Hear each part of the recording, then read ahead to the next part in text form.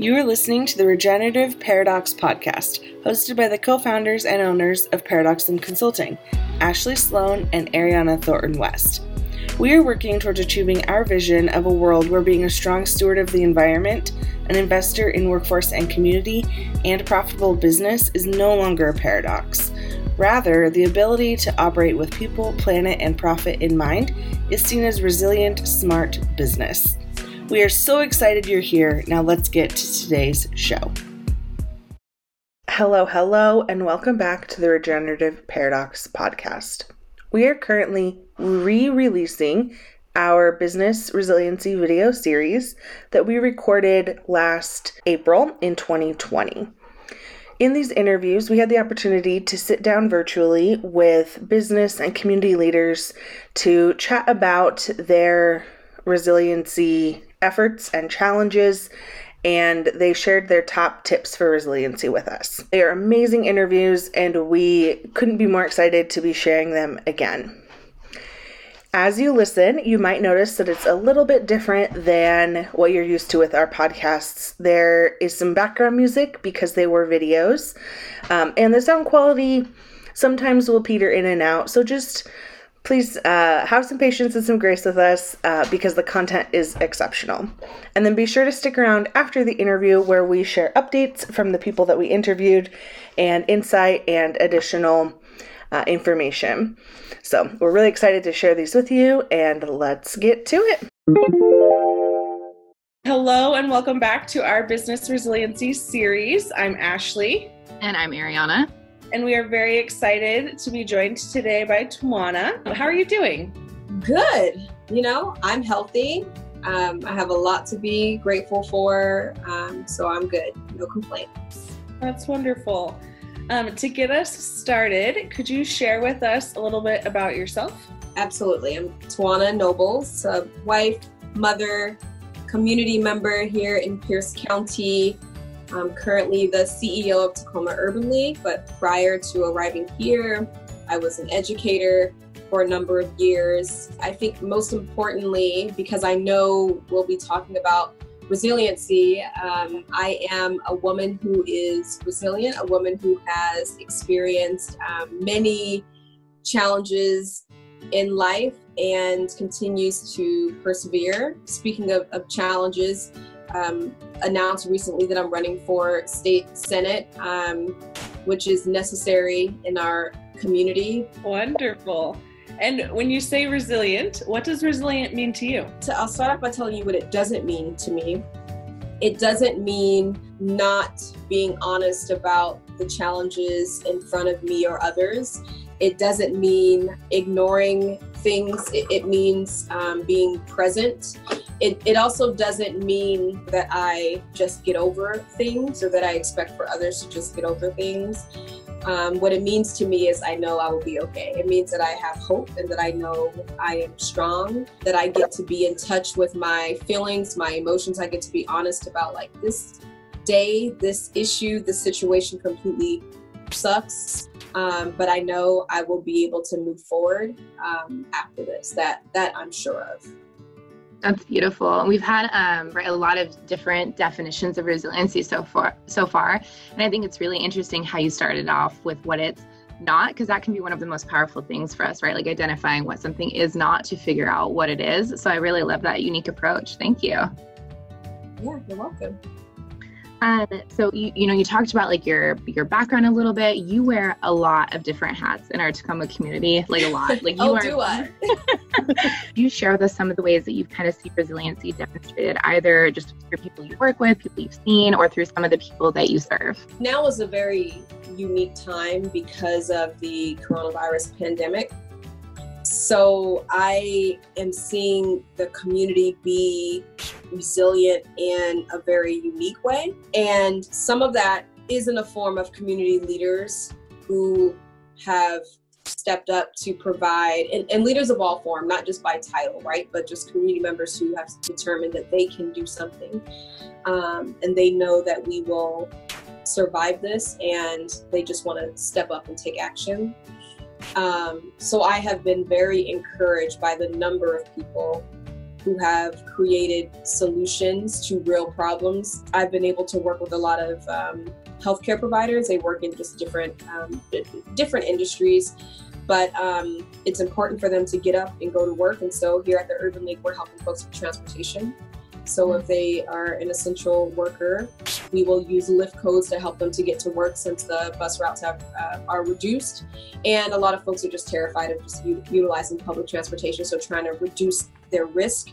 Just having the courage and the willingness to contact us and ask for a resource. To me, those are the community members who are resilient. I can say, like, within my own circles and what I've seen, like, it's been really beautiful seeing how resilient people have been through this, and through that, like, their compassion for others, like, how do we figure it out together and be stronger because of that? And it's been such, especially like in our Tacoma community, it's been such a wonderful thing to see and really inspiring. Last week, you posted about some of Tacoma's Black businesses really being in jeopardy. And so we wanted to ask, what are some of those things that we can do as a community to really support them? We're such a strong people, so we will survive this. But I'm also grateful that we're taking all of the precautions seriously and doing what we can to step up and help others. But this will impact the Black community harder than a lot of folks in ways that we are familiar with, but because this pandemic is unique, also in some ways that we are not always thinking about. So it's important that the community is making sure that if they're supporting not just Black businesses, but Black youth, Black mothers, Black families who are pregnant, who need resources, that the community is just aware that the Black community is disproportionately impacted on a normal day.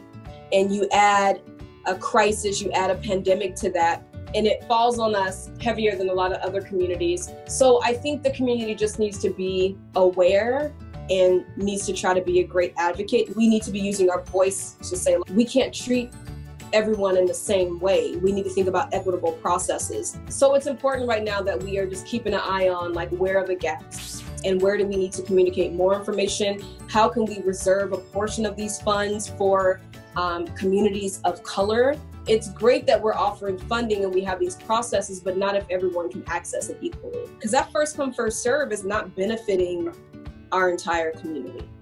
That benefits those in the know, those who are prepared, those who actually have someone in the financial office who can get the finances together. But if I gotta rock my baby and feed my family and then do the finances for this applications have been submitted by larger organizations, more resource organizations. So the system, the process is broken. We have to change it so that we're making sure that we're thinking about everyone in our community. I think that that's really impactful, and thank you for sharing all of those challenges. I think it's really important that everybody understand what's going on, and that awareness piece. Moving into the next and final question, what are your top 2 tips for building resiliency as a person, a community, or as a business? I think just remain hopeful, and I mean that. I, especially in the last year, have really given myself permission to be where I am. So it is okay to say this, and I said this earlier, this sucks, this hurts, this makes me feel sad or angry. I don't think anything about running a business or being a business owner means I have to mask how I feel that day, but I have to have a skill set and give myself some resources, some tools, a network to help me to move past that in a time that works for me, so that I can be successful. And I think it's extra frustrating sometimes running an organization, like leading an organization as a person of color, as a Black person, and as a Black woman. People expect for us to work magic. And I get it, because there is Black girl magic. So I understand it, but I'm like, but are you gonna give me some money to do that? Are you gonna give us, some staff capacity to do that? A sister will do what she can do. I'm not a miracle worker. So I think also making sure that I'm advocating for myself. It may not exist now, but we will rebuild as a community. I honestly believe that. And I don't want folks who are running organizations that had to let people go to feel like they have failed. Our entire country is hurting and having to make very difficult decisions that none of us could have imagined just last month. So I want people to hang in there and know that we will survive this. We will work together to figure out how we rebuild, but it will look very different. We're in a point of flux and change right now as a community, and during those times of transition, they are the most difficult, but it's also when we're the most apt to shift our mindset and learn and be open to new things. And I think with you at the helm, really, of anything that you're doing, I'm excited. Well, was there anything else you wanted to add? Because of this, now our State of Black Tacoma is virtual and free. We were charging like a ticket price when it was going to be a luncheon, just because the meals and everything are expensive. But now it's free. So our State of Black Tacoma, the COVID edition, is May 7th at 11 a.m. I don't know if you had this plan before or if you too pivoted and said, we need to be getting some advice out there, helping people to keep it together. There are folks who have things to share. So I'm grateful that you too are figuring out what you can contribute during this difficult time and keep people lifted. So thank you. Yeah, thank you.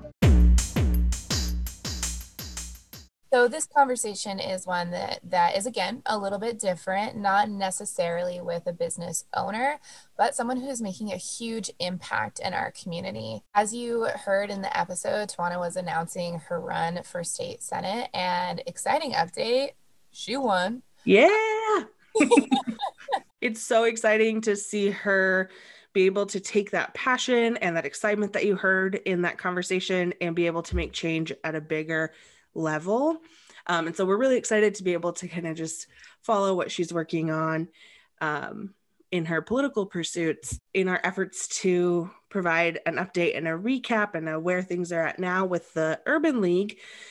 It's been really amazing to see how they have continued to pivot and support their specific community and also the Tacoma community as a whole.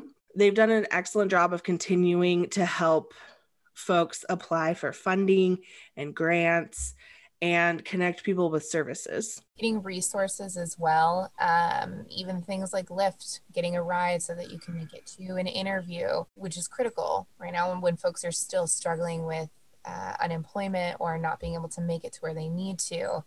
And this is just another one of those organizations that really feeds the soul of our community and makes sure that information gets out there to folks who need it, especially around the funding. And I'm sure as this year continues, we're only going to see more and more funding come out to stimulate our economy. And I'm so happy that they're doing this work where that information is going to get connected with folks who should be able to take advantage of it. 100%. And then I also think something that is important to note is that our conversation with Tawana happened before the protests and the Black Lives Matter movement and all of that. And since that had happened, the Urban League has done an incredible job of working with businesses, organizations, and government entities to help with things like diversity training, diversity, equity, and inclusion trainings, and to helping create a path of anti-racism in our community. And so I think that's something that has really been inspiring and very needed. And because Tawana is now serving as a state senator, she announced that she will be leaving the Urban League in her position as president and CEO. And so they're currently still looking for their next best fit for that position. And they're continuing to do amazing things for our community. And so be sure to follow along with them and access their resources and help others access the resources. And that's it for today, friends. We hope you've been entertained, inspired, and empowered. If so, be sure to subscribe to the Regenerative Paradox podcast channel and leave us a 5-star review. As always, the information provided in this podcast is intended for general education purposes only and not meant for specific business consulting advice. You can learn more about Paradoxum Consulting by visiting us at paradoxumconsulting.com or by sending us a message at hello@paradoxumconsulting.com. New episodes air every Friday. We'll see you back then.